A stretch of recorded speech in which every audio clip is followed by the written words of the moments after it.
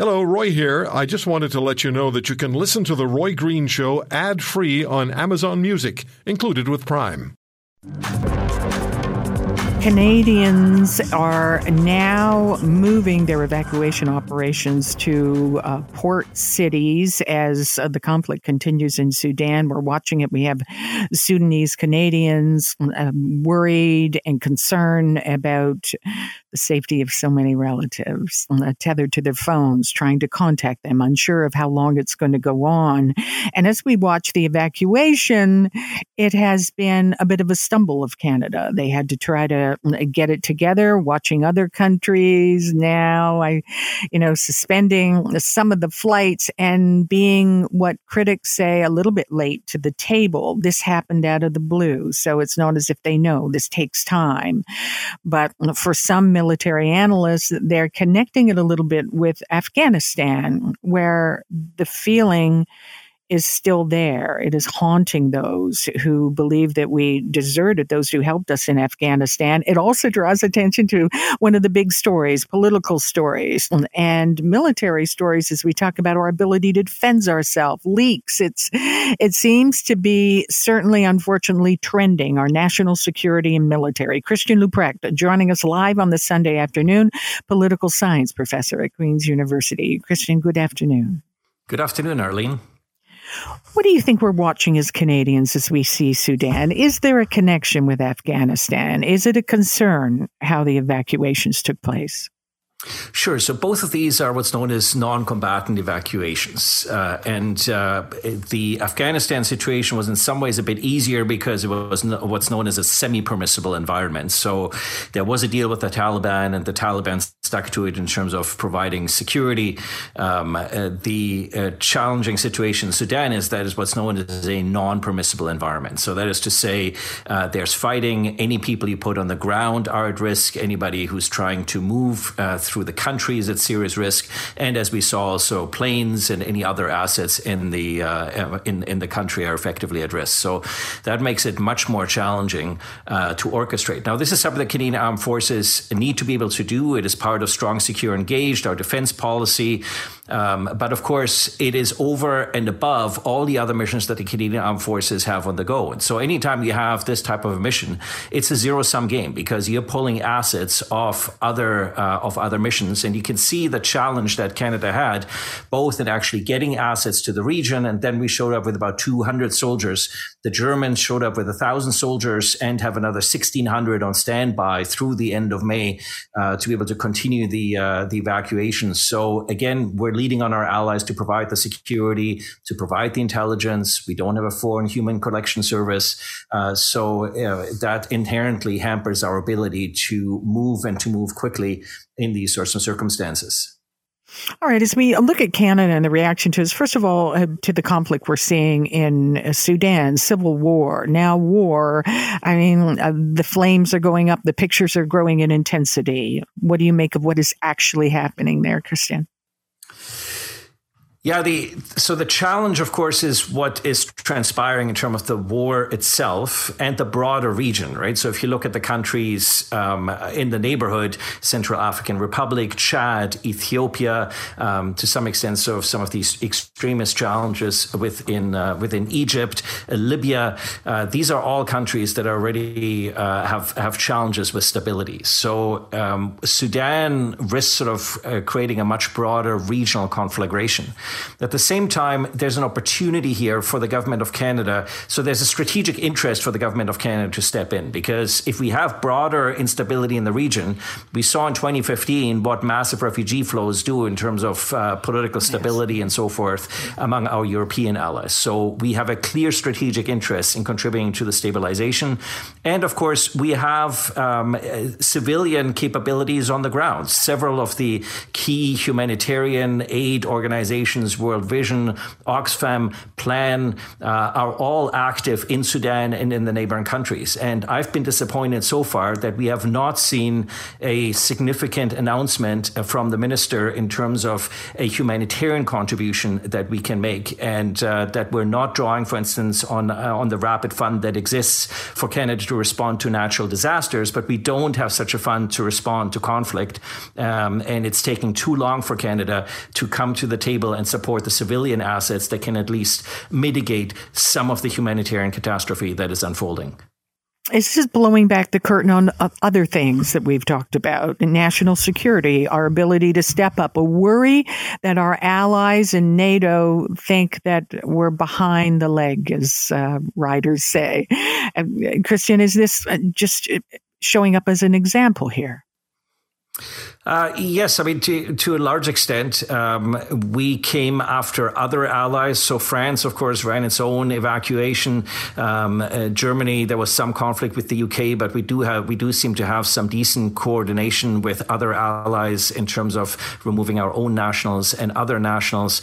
But I think it shows how relatively lethargic the whole system in Ottawa is. It takes a long time to get assets together. It takes a long time to make political decisions. And the problem is, the longer you wait to make decisions, the narrower your room for maneuver comes. So the greatest impact you can have if you're able to respond quickly, for instance, the way the Americans were able to move assets in relatively expeditiously in order to save the diplomats. But of course, the optics of simply going in and saving your diplomats or only your nationals and not showing up and doing other things that are just as strategically important, on the one hand, shows that we don't have a good strategic grasp among key political decision makers in Ottawa of why it's in Canada's interest to act. And we don't have a good grasp of how we need to act in a concerted fashion, not just with our allies, but also among our military and civilian agencies in order to respond to these types of catastrophes and to mitigate their impact both nationally and regionally. Are our allies noticing this? Is this noticeable in areas that the average Canadian can't see? We're talking about it, but are others paying attention to this, other countries? Well, sure. I mean, look, Canada was excluded from the most important technology sharing deal in the last 50 years, the AUKUS arrangement between the United States, the United Kingdom and Canada. There was recently a consensus -1 decision at NATO. Canada has not always been had the opportunity to speak to matters where it has wanted to speak at NATO. You can see the French ambassador putting the Canadian government on notice about, are we going to step up or not? So there is certainly, I think, some misgiving about our allies about both what we are doing and how we are positioning ourselves, not just for the present, but also for a world that is becoming increasingly contested. And if you add to that demographic change, climate change, increasingly unstable, and of course, countries such as Sudan are disproportionately hit both on the in demographic, on population growth, as well as the compound effects of climate change. So there's going to be a lot more heavy lifting to do. And if we're having trouble just doing what we need to do today, we're going to have real trouble tomorrow. Christian, I'm going to switch and just kind of keep Sudan in our minds because it's happening actively. Also happening actively is a topic you and I have been discussing and the world has been watching, which is the war in Ukraine and Russia. We're starting to see and what was predicted to be more intensity there. And we have Ukraine vowing and pushing forward to move in, and even with its eyes still on Crimea. Christian, as we watch Sudan and we see what's happening in Ukraine right now, another worry has been support of allies. How is that chess game looking today? Yeah, so one of the things where Canada has done well when it comes to Ukraine is that if you look at the Kiel Institute that tracks deliveries, that the weapons that Canada has promised, that Canada is actually very good at following through on what it promises and following through on time. Now, I think there's considerable frustration that Canada needs to be doing more. Part of the challenge is that we don't have contrary to what people say, this very strong consensus on Ukraine. And so Canada doing more is also a way to keep the coalition that we have together and to be leading in terms of making sure we sustain that effort. And of course, much remains to be seen here about how the spring works out. There's a lot of uncertainty here on both sides. Both sides are very fatigued in this conflict, and we need to make sure that we defend freedom and democracy here, and that's what's ultimately at stake. Are you still worried? Many people are worried as we watch in America and then even here in Canada, far left, far right, wherever it's coming from, the pro-Russian comments. Sure. So absolutely, we need to be very attuned to the active disinformation campaign that Russia is running in order to undermine and divide the Western effort. And as you point out, specifically on the far left and the far right of the political spectrum, where Russia is very active in trying to mobilize both opinion and action against further support for Ukraine. These type of active measures date back to Soviet times. It is part of Russian military doctrine. And we need to remember that this is all an integrated effort. So the war from Ukraine can't neatly be separated from Russia's ongoing gray zone and asymmetric and hybrid activities to undermine our democracy, our prosperity, and our societal harmony, and undermining the effort and unity when it comes to supporting Ukraine is an important part of what Russia is attempting to do. Where does it come from? You know, earlier in the week, I spoke to Chris Alexander, of course, a former diplomat and former cabinet minister in the Harper government. And he was kind of tying it in. I mean, the world was watching Fox News and the firing of Tucker Carlson and wondering if disinformation was, they were getting more reality based. I think that is what the term is. How does all this stuff tie in together, where this comes from? It's, not just coming from those who are war watchers. It gets put into the conversation. What are you watching where this information and these talking points are coming from? Yes, of course, we've had this, if you want, liberalization, individualization of the media environment, both through the proliferation of various cable channels and, of course, through social media and algorithms that allow us not only to target particular population groups, but also to understand the behavior of those population groups in order to target them. And, of course, that's one of the concerns with regards to TikTok, the ability of an authoritarian, hostile government to gather behavioral patterns on Western populations and then effectively weaponize that data against our democracy and against our populations. So, the only way we can really combat this effectively is by building resilient societies where people become more astute about the sort of information that they're viewing and being able to question themselves on that information. The challenge, I think, that we have generally in North America, but also in particular in Canada, that our levels of political education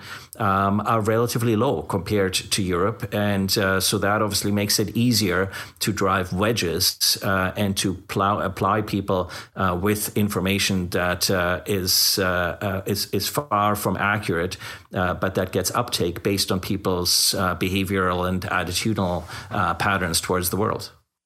How do we do it, though? I mean, we're watching it. We've got all sorts of awareness about dismantling this misinformation. And then those who put out the misinformation accuse the others of having misinformation. It's quite sophisticated, though. We've seen that used in our history before. Yeah, I think one of the challenges for me is that we've become very entrenched in the way we convey information. It's no longer about engaging in debates and reflection. It's about doctrinal sort of acceptance that these are my views and these views are correct and I'm not going to change them and you're just going to need to accept my views. And I think in a democracy, we ultimately thrive on debate and we thrive on argument and we thrive on a free market of ideas where ultimately the better ideas are supposed to win. But the same way that authoritarian hostile actors are trying to manipulate our elections, the same way they're trying to manipulate our the free market in the information environment so that certain ideas that would otherwise be at the margins become much more amplified. And so I think the old adage that democracy is not to be taken for granted, democracy needs to be defended, means that we don't just need to physically defend it in Ukraine, we also need to make sure we defend our institutions institutions and our information space against people who leverage our freedoms for nefarious purposes. We've been hearing some incredible comments these days, and it's been happening for a few weeks, ever since the CSIS leaks growing, even this week. Are we in a crisis? Are we in a moment that is the most dangerous since the Second World War? People like yourself are coming to some conclusions here. How would you put it? Well, look, ultimately, we live in a democracy, right? And so it's ultimately up to the government of the day to decide whether it's going to act and how it's going to act. The challenge is that in all democratic governance, perhaps with the United States a little bit exempt, politicians aren't particularly interested in foreign policy, defense policy, security policy, in part because those are elements that don't really get them votes. And so I think what we're learning here is that although this might not be particularly popular a topic with politicians and not a particular popular topic in legislation and on spending, it is a topic that is increasingly vital to Canada's interests, both domestically and internationally. And so simply pretending, as we have for the better part of a couple of decades, that these are other people's problems or that these problems will just simply go away is a dangerous strategy, both for our own democracy and for democracy more broadly in the world, which is, of course, under considerable duress. But it's also dangerous for our national interest and our ability to assert our national interest, because if our allies don't take us seriously, we don't have the ability to work with them, to leverage them, to assert our interests elsewhere. So I think we're seeing in Ottawa that politicians are struggling with the issues before them. And that's, I think, why there's also trepidation to make decisions, because people are either afraid to make decisions or they feel that whatever decision they're going to make is going to be simply too controversial. And what we're missing is ultimately leadership, where we want this country to be 10, 20 years from now, and how we want this country to contribute to shaping the 21st century and the environment that we live in. You know, Christian, it is really dizzying how many reports have been put before us. I don't know how many I've covered, certainly in the last year and a half, about what kind of a situation we're in. Certainly, we know the war in Ukraine has really pulled this up. How much so, though, Christian? And as we see it go on and on, how is that the importance of this and what happens in that war changed? Well, I think it's a reminder that ultimately the security environment is quite unpredictable, and that it was clear that Russia was going to move. But I think people pretended they didn't want to hear it, just like they didn't want to hear that Afghanistan was going to fall to the Taliban. We put in 20 years and lots of blood and treasure. So, of course, the government in Kabul is going to hold in the same way people didn't want to believe that Vladimir Putin was out for blood and was effectively prepared to use force to redraw the borders of Europe for the first time in over 7 decades. And I think it shows that we need to be prepared for these eventualities, and not being prepared is ultimately going to come at a much higher cost financially, in terms of lives and in terms of our own prosperity and democracy, than doing the right things now, playing a couple steps ahead and making sure that we are resiliently and effectively postured. And I think we probably need a very different approach to these topics, because we treat them just like any other political football that we kick around among opposition parties, whereas on this particular topic, we need a multi-partisan consensus on how we're going to go about our defense and security policy. Other countries have done this: Australia, France, Denmark, and it is high time for Canada, if it wants to regain the trust of its allies, to do likewise. All right. Finally, before we let you go, I just want to stick with that for a moment. I mean, how out of step are we? What other countries are doing this? So, look, anytime we invest in security and intelligence, those are controversial topics when it comes to civil rights. And we want to make sure we protect people's civil rights, but we also need to understand we can't protect them at the cost of then other countries undermining the very institutions with which we protect and assure people's civil rights. And when it comes to investing in defense issues, we need to understand that these are long-term investments, and these are effectively an insurance policy. And so it's ultimately up to the electorate to decide what premium we're prepared to pay. But I think the last year has shown that the premium that we've been paying is simply inadequate for the environment in which we live. And yes, ultimately investing in defense is money we're not putting into productivity, we're not putting into social citizenship and welfare state type programs. But ultimately, that premium ensures and safeguards the prosperity and the welfare programs that we ultimately cherish by ensuring that we continue to maintain a sense of stability in this world. And the investments that are required to maintain stability are significantly higher today, both as a result of the challenges that we see from authoritarian regimes and as a result of naturogenic effects such as climate change. If you want to hear more, subscribe to The Roy Green Show on Apple Podcasts, Google Podcasts, Spotify, Stitcher, or wherever you find your favorites. And if you like what you hear, leave us a review and tell a friend. I'm Roy Green. Have a great weekend.